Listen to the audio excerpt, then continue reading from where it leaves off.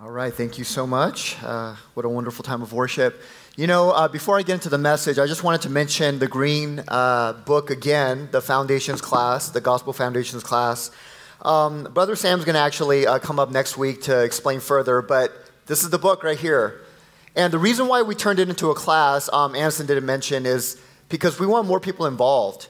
So in the past, we had this as just our discipleship with the discipler and like 2 or 3 others, and there was a long waiting list, and some people waited so long, they went to another church and did discipleship elsewhere because they're like, it's taking forever. And so we just want to open it up and make it more available to everyone. And so now anybody can sign up, and there's no real limit because it's a class. And then we have one-on-one or one and two discipleship after that. But I want to encourage you to please come out if you haven't done it before. Let me just read some of the topics you're going to be covering. But this material was written by 2 pastors, 4 missionaries on the mission field. So it's kind of hard-hitting, and it's very good. But some of the things that they cover are the gospel grid, kind of going through how the gospel is a grid for your entire life, pretending and performing, how so many Christians who don't know the gospel end up just pretending and performing in their Christian life, believing the gospel, the law and gospel, how do they relate, repentance, heart idolatry, mission, forgiveness, conflict. So these are some topics you're going to go through. So again, if you're interested, please sign up. It's going to be just for 6 weeks, 1 hour on Sundays before service. So again, you can ask me, talk to Anson or Sam if you have any questions. Okay, open up your Bibles to Acts 2, 41 through 47, and we're going to get into our study of the book of Acts. But Acts 2, 41 through 47.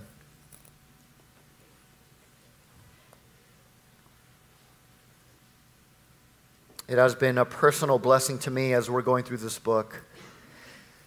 But if you're joining us here in person, you're going to see it on the screen behind me. If you're joining us online, welcome. You're going to see it on your screen at home. Acts 2, 41 through 47. Okay, this is God's word. So those who received his word, talking about Peter's word, were baptized, and there were added that day about 3,000 souls, and they devoted themselves to the apostles' teaching and fellowship, to the breaking of bread and the prayers, and awe came upon every soul, and many wonders and signs were being done through the apostles, and all who believed were together and had all things in common, and they were selling their possessions and belongings and distributing the proceeds to all as any had need.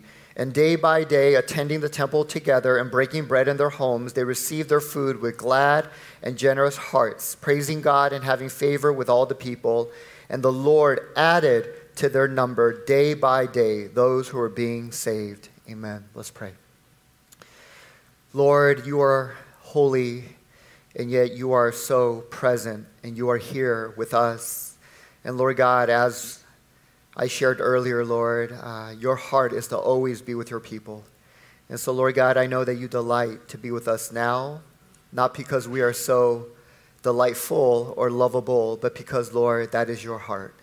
You have sovereignly decided to show your love to us. You have revealed yourself to us through your Son, Jesus Christ. You have poured out your Spirit upon all who have put their trust in him.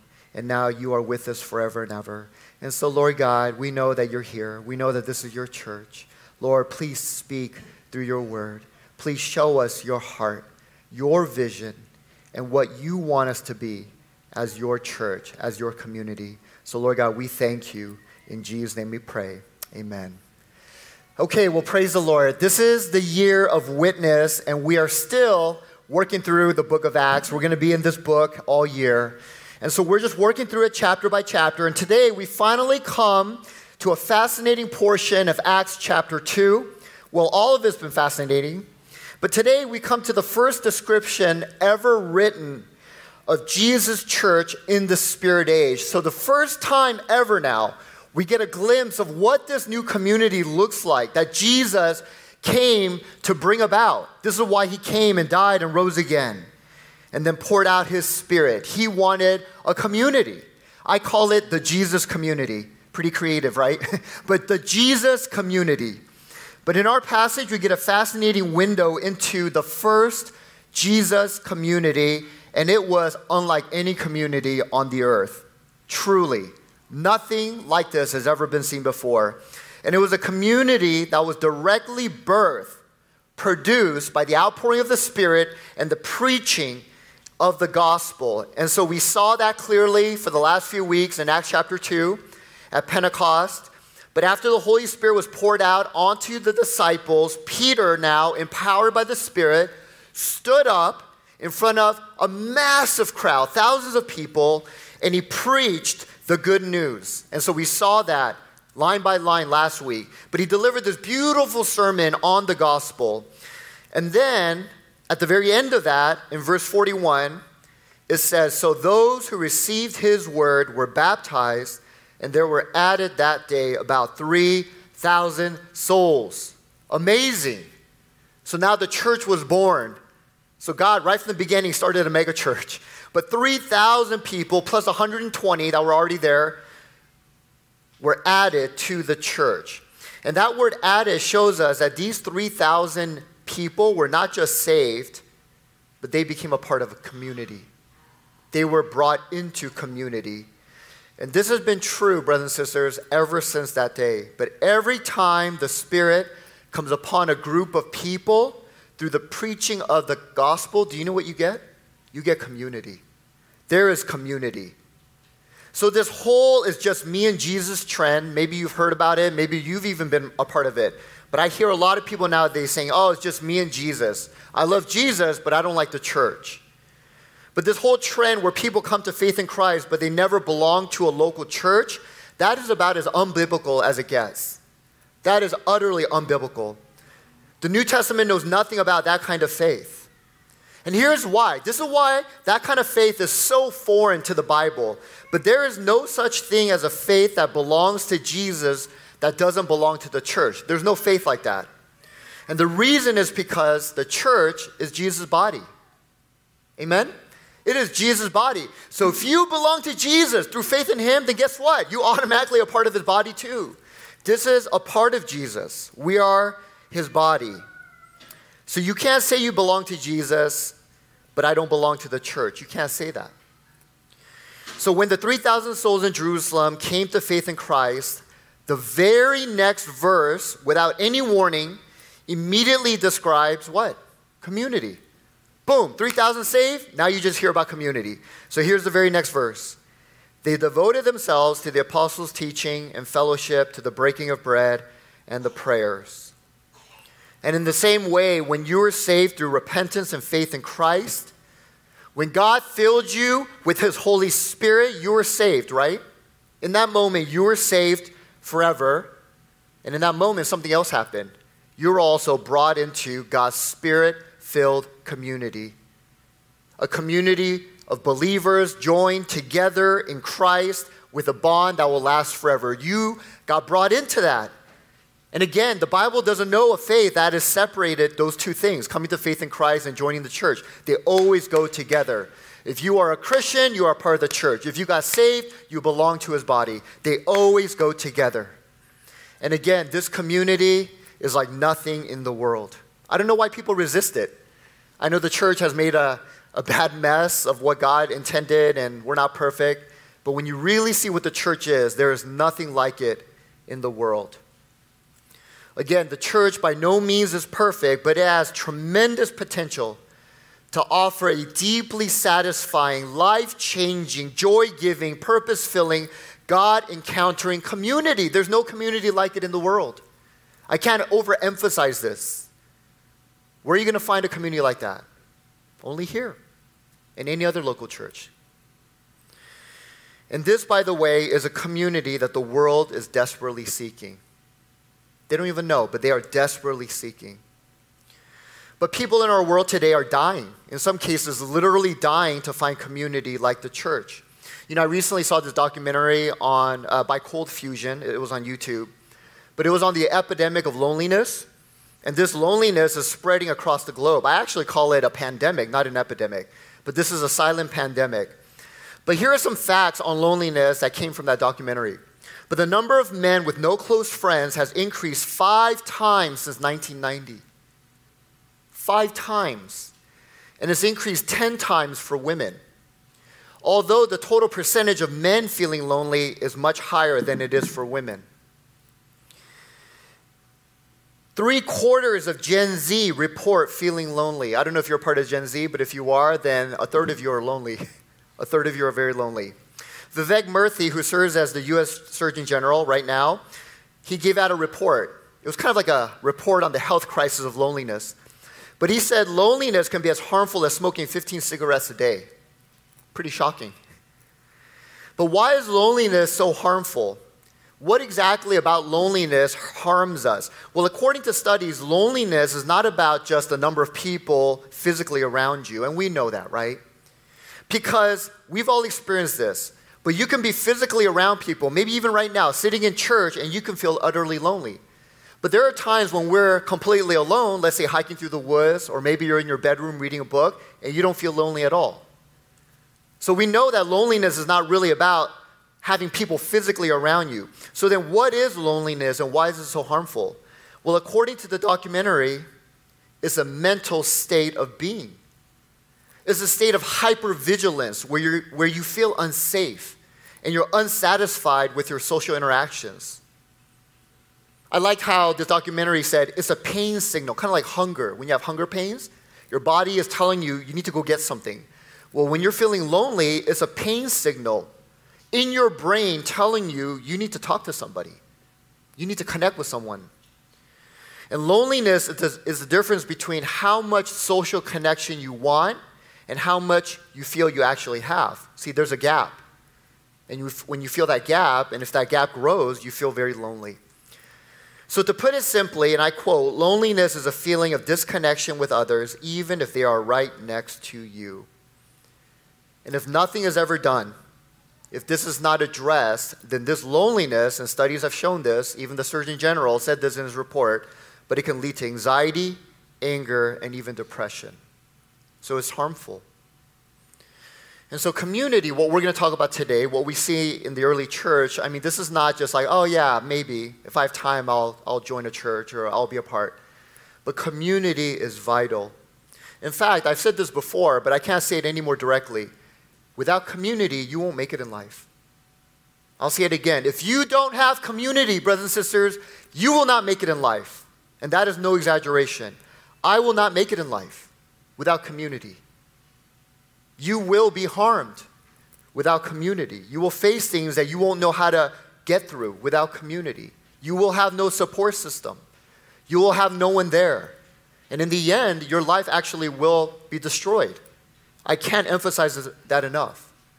And this is why solitary confinement, the U.S. government even defines it as a form of torture. To isolate somebody completely is a form of torture. That is how harmful it is to not have community. So we all need community. This is vital for our well-being. In fact, we cannot make it in life without it. So why am I mentioning this when our passage doesn't even address loneliness? Well, it's because our passage is about the first Spirit-filled Jesus community. Amen?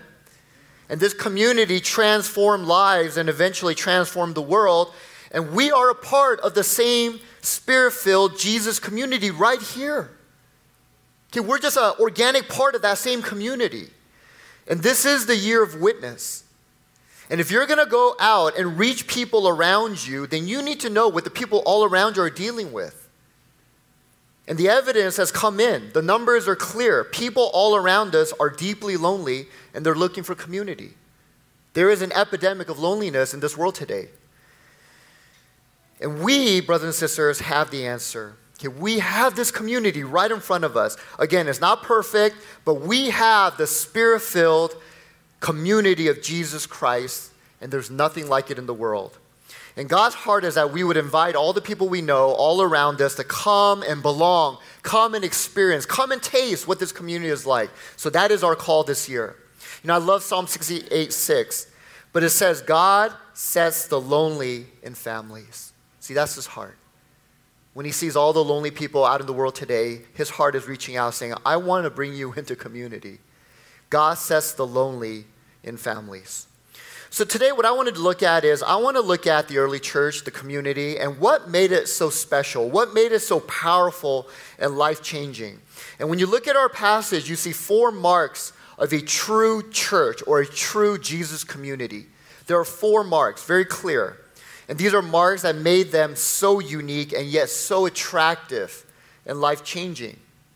And by the way, these are marks that we can also use to measure any church. So if you're going to move somewhere in the near future and look for a church, use these marks to measure a church that maybe you're checking out. You can use these marks to measure our church. I welcome you.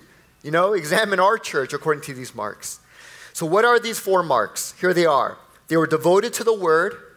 They were devoted to fellowship. They were devoted to the worship. They were devoted to the witness. So they were devoted to the word, to the fellowship, to the worship, and to the witness. So these are the 4 marks. And remember, these weren't things that they just decided to do on their own because, hey, we want a club, right? We want to make this new Jesus club. No, that's not why they had these marks. But these marks were the result of the Spirit coming upon them and filling them. Okay, I want to make that clear because we're going to look at that more in a little bit. But these marks were the result of the Spirit making Jesus' salvation and His presence real to them. Okay, this is why the early believers became so devoted to these 4 things, and this is why they had a community that changed the world. Okay? So these 4 marks. Okay, first, they were devoted to the Word. Look at verse 42 and 43. So as soon as the Spirit birthed this community, this is what we read. Those who received His word were baptized, and they were added that day about 3,000 souls, 42. And they devoted themselves to the apostles' teaching, and many wonders and signs were being done through the apostles. So right there, that is the very first description of this new Jesus community. They were devoted to the apostles' teachings. Okay, I like what John Stott, he's a very respected Bible teacher, already passed away. But he said, one might say the Holy Spirit opened the school in Jerusalem that day on Pentecost. His teachers were the apostles whom Jesus had appointed, and there were 3,000 pupils in this kindergarten. So on that day of Pentecost, God opened up a school, and it was a big school, 3,000 pupils. And they began to learn the Word of God. So any true work of the Spirit always involves teaching and learning. And that's what I want this church to be known by. But I want us to be a school of God's Word. The church is more than a school, but it should always have this expression of school. I want us to be a church known to be a place where you can come and where you can learn and you can teach and you can discuss together the Word of God. And we're getting there. Amen, we're getting there. But this is what we see with the early church. Okay, they were a school right when it began. And what was their curriculum? Well, for the first Jesus community, their curriculum was the apostles' teaching. But this wasn't stuff that they were just kind of coming up on their own, their thoughts and opinions, but this was no doubt Jesus' teachings. So the apostles' teachings was the same as Jesus' teachings. Jesus himself promised in John 16, if you remember, before Jesus died and rose again and went up to heaven, he promised, I'm going to leave soon. But after I'm gone, I will send a helper to you, the Holy Spirit. And then when he comes, what will he do?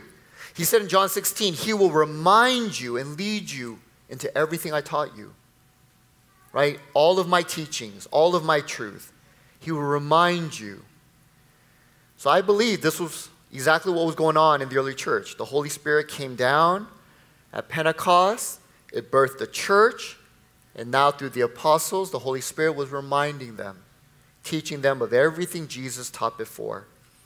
Later, Paul also said this to the early church. When you gather, dwell on the word of Christ. It can't get more clear than that. He said in Colossians 3:16, let the word of Christ dwell in you richly. Don't just dabble. Don't just read a verse and then talk about a bunch of other things. Let the word of Christ dwell in you richly, teaching, admonishing one another in all wisdom. So clearly, this was the curriculum. Okay, it was the word of Christ. So the curriculum that the early community devoted themselves to was everything Jesus taught. But is this just the red letters in the Bible? Okay, is this all they read? No, but it was, in fact, the entire Bible. Okay, Jesus is the Word of God made flesh. And then after Jesus came, he began to unfold all the Scripture to us. Right? You can't even understand the entire Bible unless you know Jesus. So it is all of the Bible. It actually says in 2 Timothy 3:16, a lot of good 3:16 verses. Colossians 3:16, John 3:16, 2 Timothy 3:16. But it says in 2 Timothy 3:16, all Scripture is breathed out by God.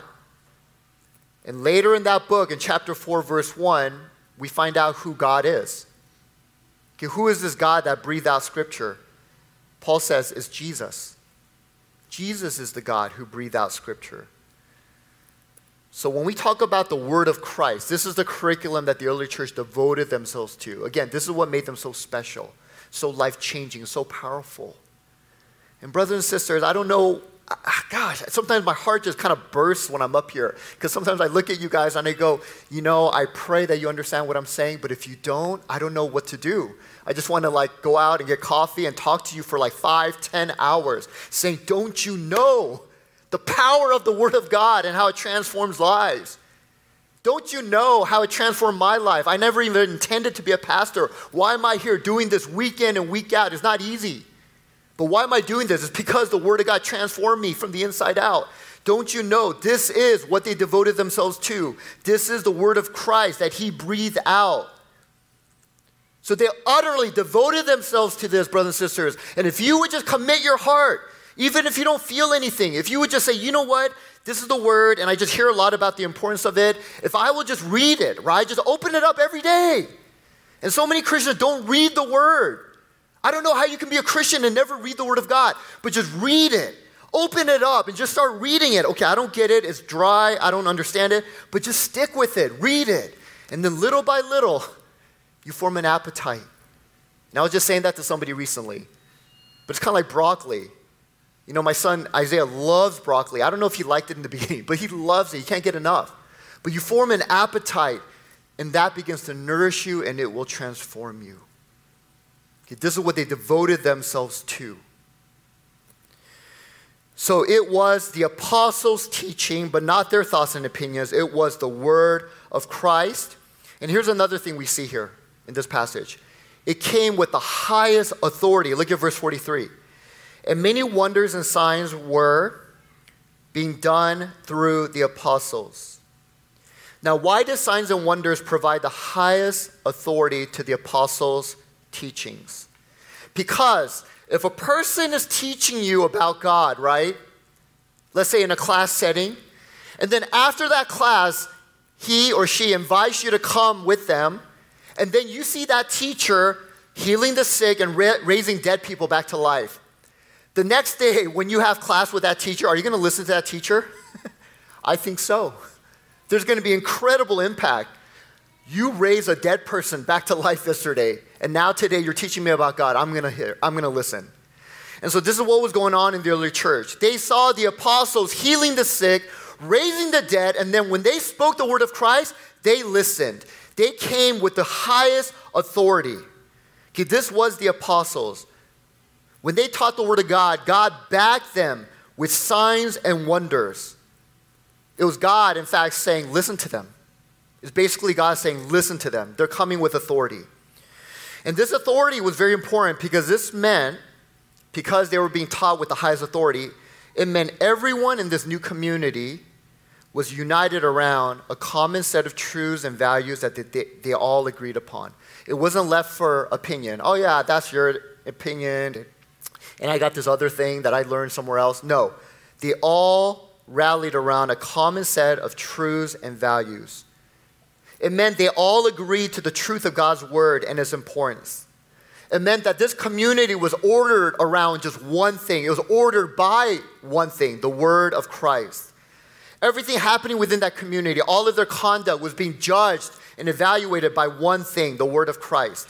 It means their lives were being aligned to one thing, the word of Christ. See how important it is? It came with the highest authority. It wasn't like, oh yeah, a little bit of this, a little bit of that, Let's look at Judaism. Let's look at some other religions. No, it was the word of Christ, and that was it. It came with the highest authority. So this is what it meant when it says they were devoted, utterly committed to the apostles' teachings, which is the word of Christ. And brothers and sisters, here's something else that's so beautiful about that. But when a community of God becomes committed to that degree to the word of Christ, God's word not only begins to shape that community, but you know what else happens? But that community in turn helps people understand God's word. So both happen. But God's word will shape the community, and then that community will help people understand God's word. What I mean is, you will never understand God's word without community. Never. Not in its full sense. So for example, how would these early Christians, how would they have understood the gospel? Especially the forgiveness they have in Christ, unless they were in community and somebody offended them and they learned how to forgive them because of Jesus. Or maybe they offended somebody else and then they received the forgiveness of that person. Why? Because that person knows Jesus. Okay, how would they understand forgiveness? It would just be something you read in a book. What about understanding God's power in prayer? It says in Acts 2:43, and then awe came upon every soul, and many wonders and signs were being done through the apostles. Okay, a lot of these wonders and signs were healings. So we know that in the rest of Acts. But how would people know and understand what the Bible says about the power of prayer unless they were in community and they got ill, very ill, and then somebody came over, the apostle came over and prayed for them, they got healed? Or maybe God sent them to somebody else in the community and then they prayed for them and then they got healed. How would they even understand the power of prayer without community? What about understanding God's love? Okay, how can you understand Jesus' teaching on God's love, which says, I must decrease and you will increase, right? I will put you ahead of me. Okay, I will sacrifice myself for your needs. How will they even understand that without community? It says in Acts 2:44 and 45, and all who believed were together and had all things in common, and they were selling their possessions and belongings and distributing the proceeds to all as any had need. See, that's how they understood Jesus' teaching on love. It's because they were in community. So do you see that? So when the gospel births community through the Holy Spirit, and they begin to study the word, then the community itself will help them understand the word. So you will never understand God's word without community. You know what being in community is kind of like? It's kind of like playing leapfrog. I used to play that when I was little. But you know leapfrog, where you can jump on your own, right? You can run and try to jump on your own as far as you can. But you can go much further if you have a friend in front of you and then you run and then you jump off of that friend, right? Right? Josh, you want to come up and help me demonstrate? No? Okay. No, I'm just kidding. But like, you can go much further, and that's the way it is in community. As you're learning things about the scriptures and about who God is in the Bible, it's kind of like you're leapfrogging off each other. And you go much further than you would alone.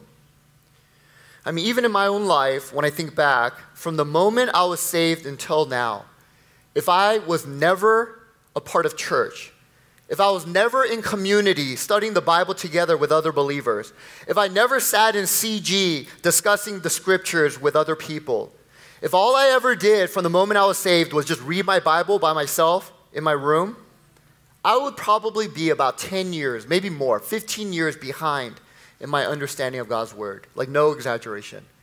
I would be far further behind in understanding who God is if all I ever did was just read my Bible by myself.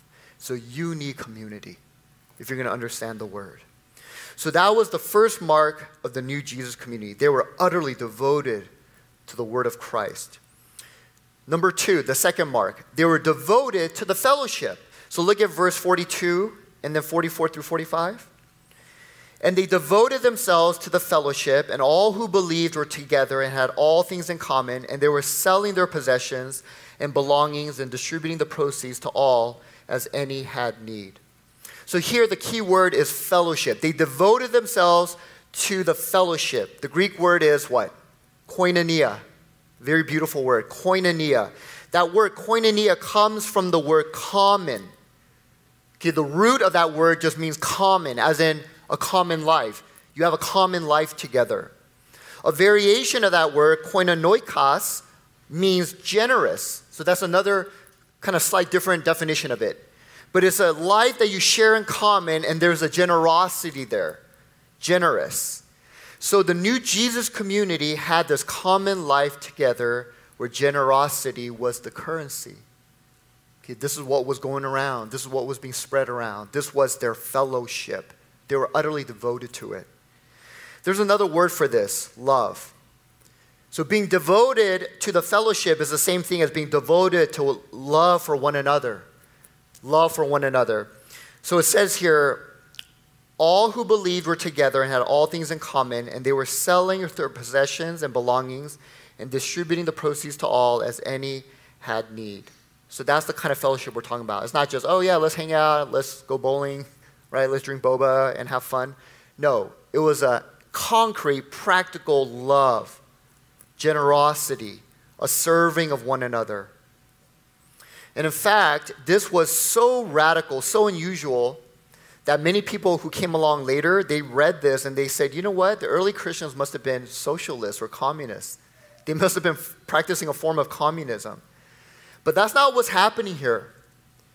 Because communism, if you were to study that, and we're not going to get into that today, but communism is sharing all your goods together, okay, meeting everyone's needs by sharing everything together, but it's driven by fear. People are forced to do it.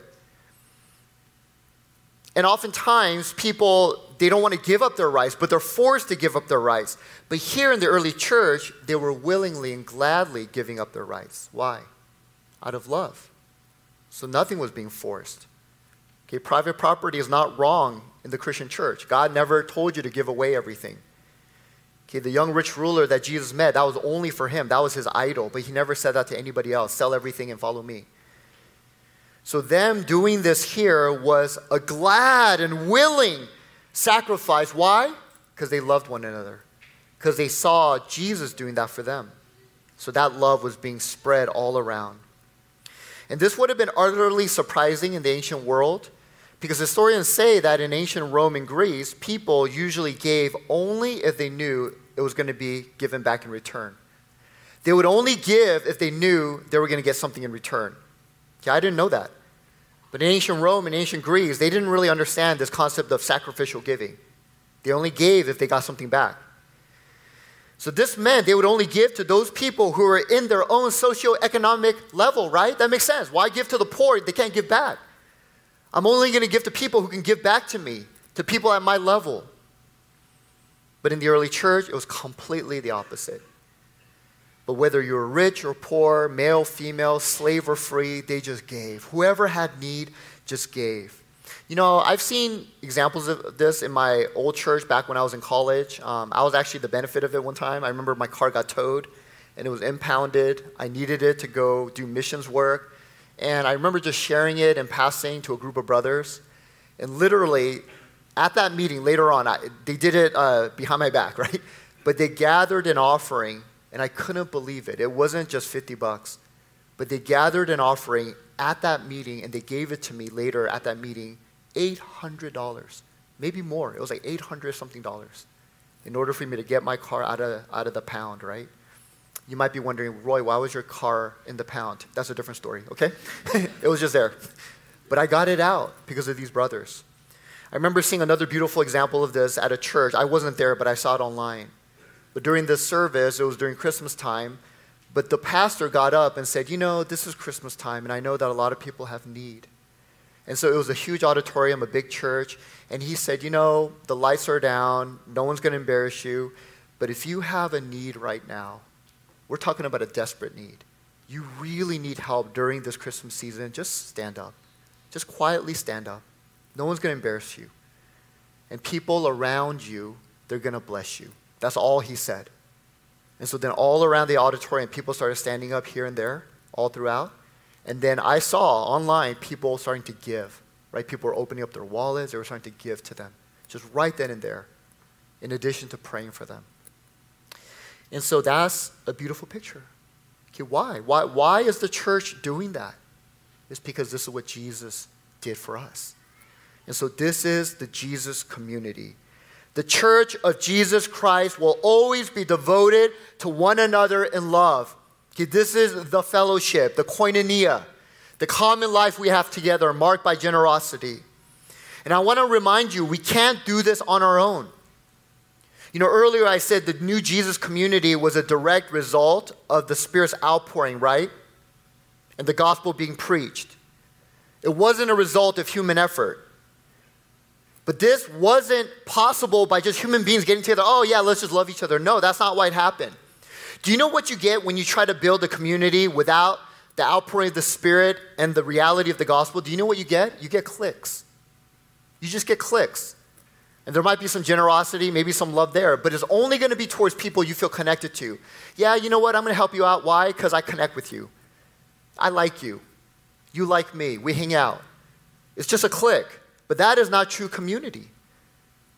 Okay, there couldn't be a bigger difference between a clique and the true Jesus community.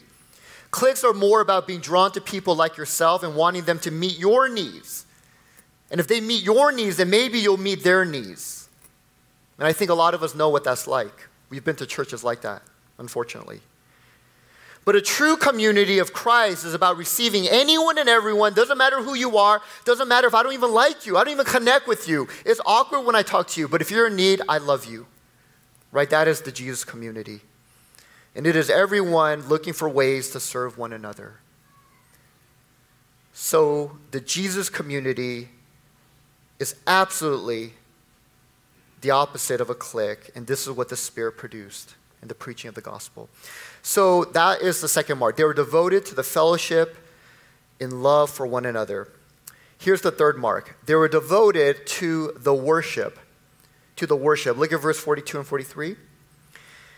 Now they devoted themselves to the breaking of bread and the prayers, and awe came upon every soul.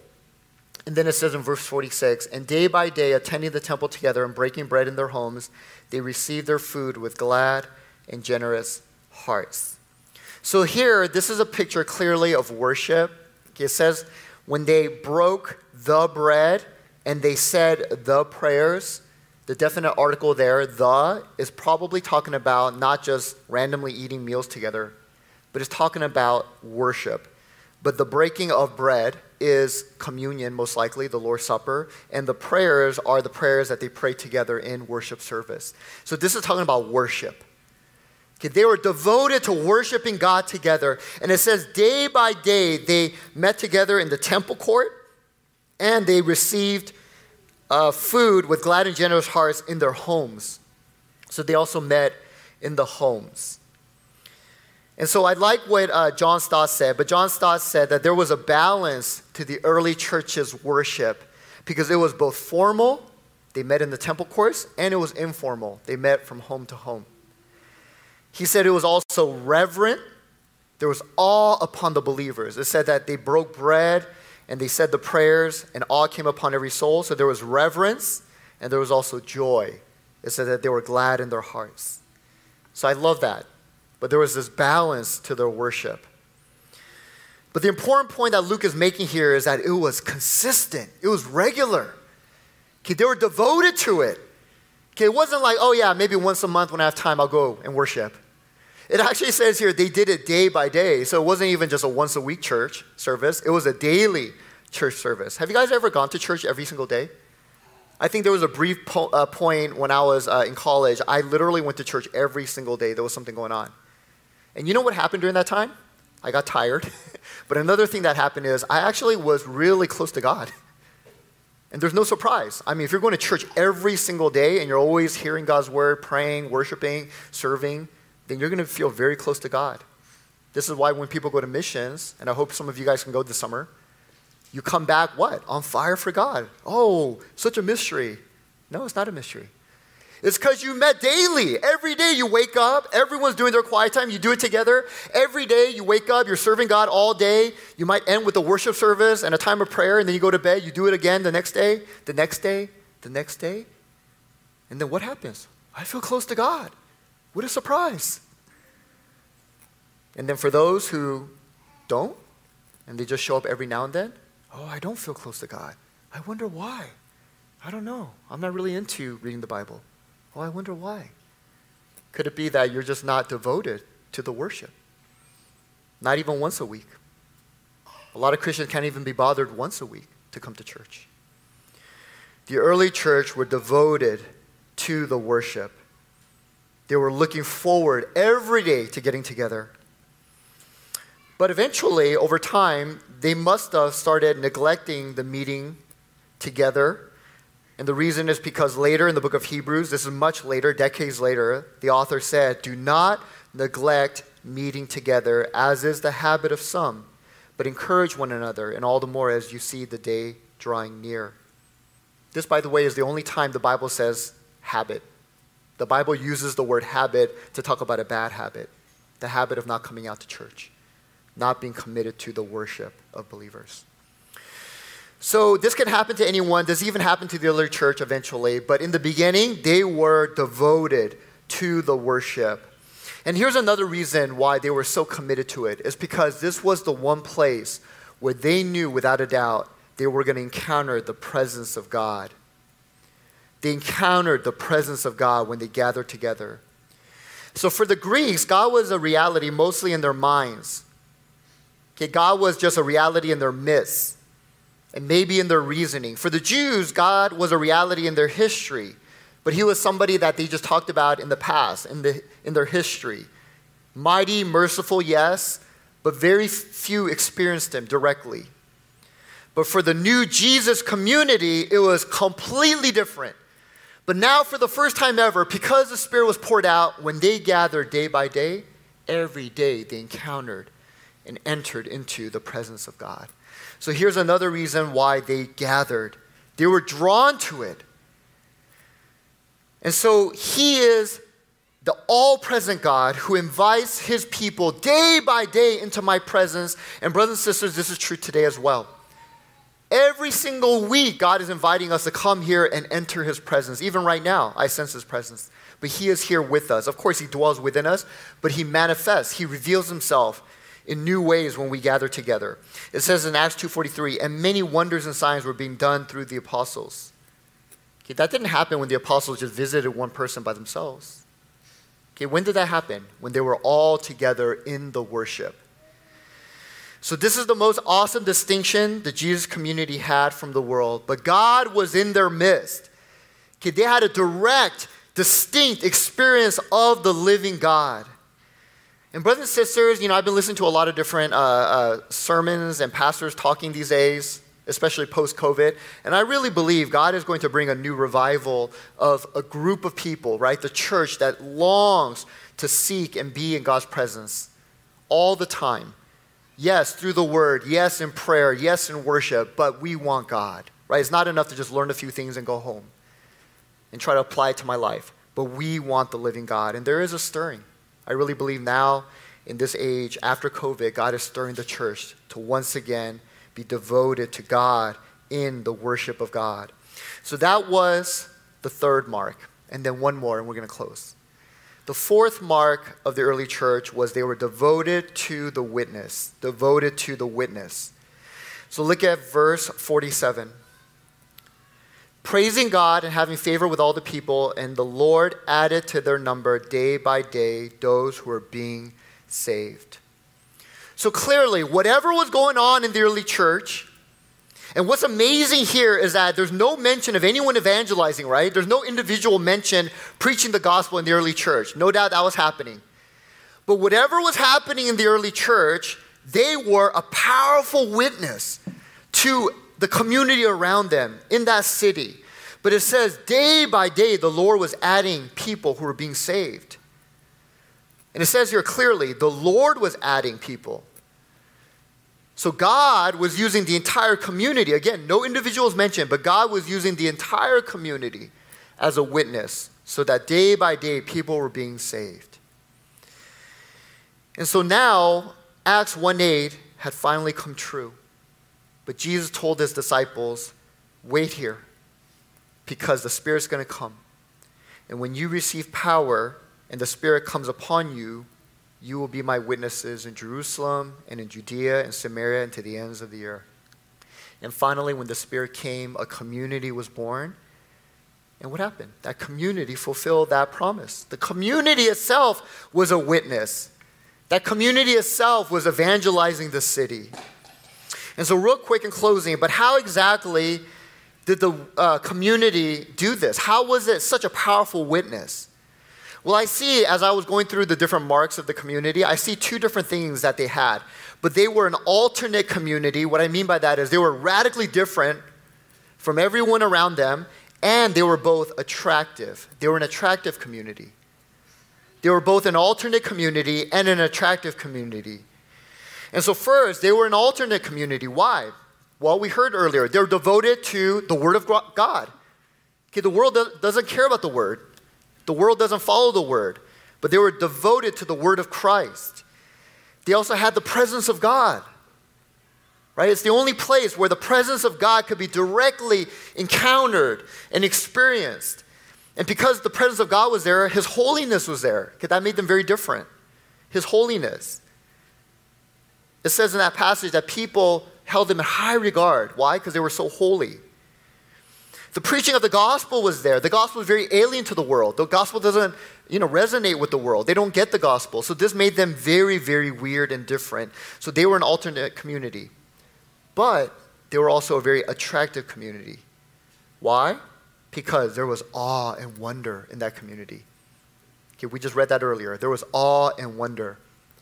J.I. Packer, the great theologian, said, knowing God is a relationship calculated to thrill a person's heart. Okay, that's the awe that we're talking about. They were in the presence of God. They were in awe of what was going on. It thrilled their hearts. That's attractive.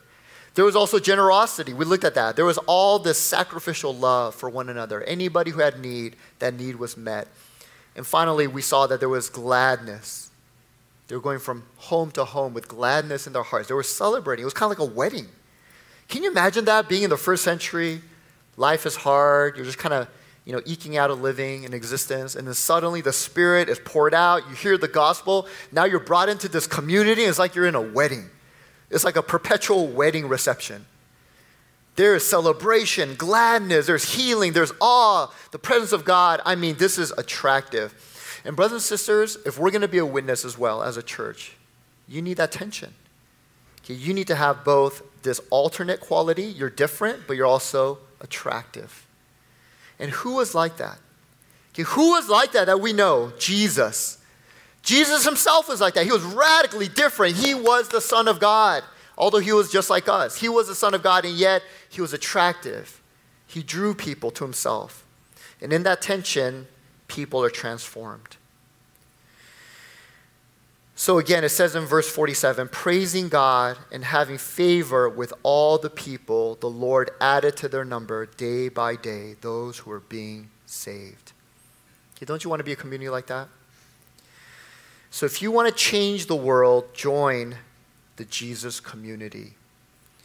So in closing, let me just ask you, do you see yourself as a part of the Jesus community? Do you belong? Do you belong to this community? Do you belong to any Jesus community? Do you see God's community as both powerfully different but also powerfully attractive? Okay, is that true in your life? And if it is, are you ready to invite others to that same community? Okay, are you ready to be a witness? Okay, let's pray. Father God, we just want to come before you today, Lord. We thank you so much for this powerful picture of your community. It was a miracle. The Jesus community was a miracle community. It was birthed by the Holy Spirit and the preaching of the gospel. And even to this day, 2,000 years later, there is nothing like it on the earth. Nothing. And yet so many believers today, Christians today, can't even be bothered to come out to church 4 weeks in a row. They can't be bothered. Oh, I have other things going on. But Lord God, you remind us, sometimes more forcefully, sometimes more gently, but you remind us, Lord, don't get in the habit of not meeting together. I've given this community to you as a gift. In fact, you won't make it without this community. You won't make it in life.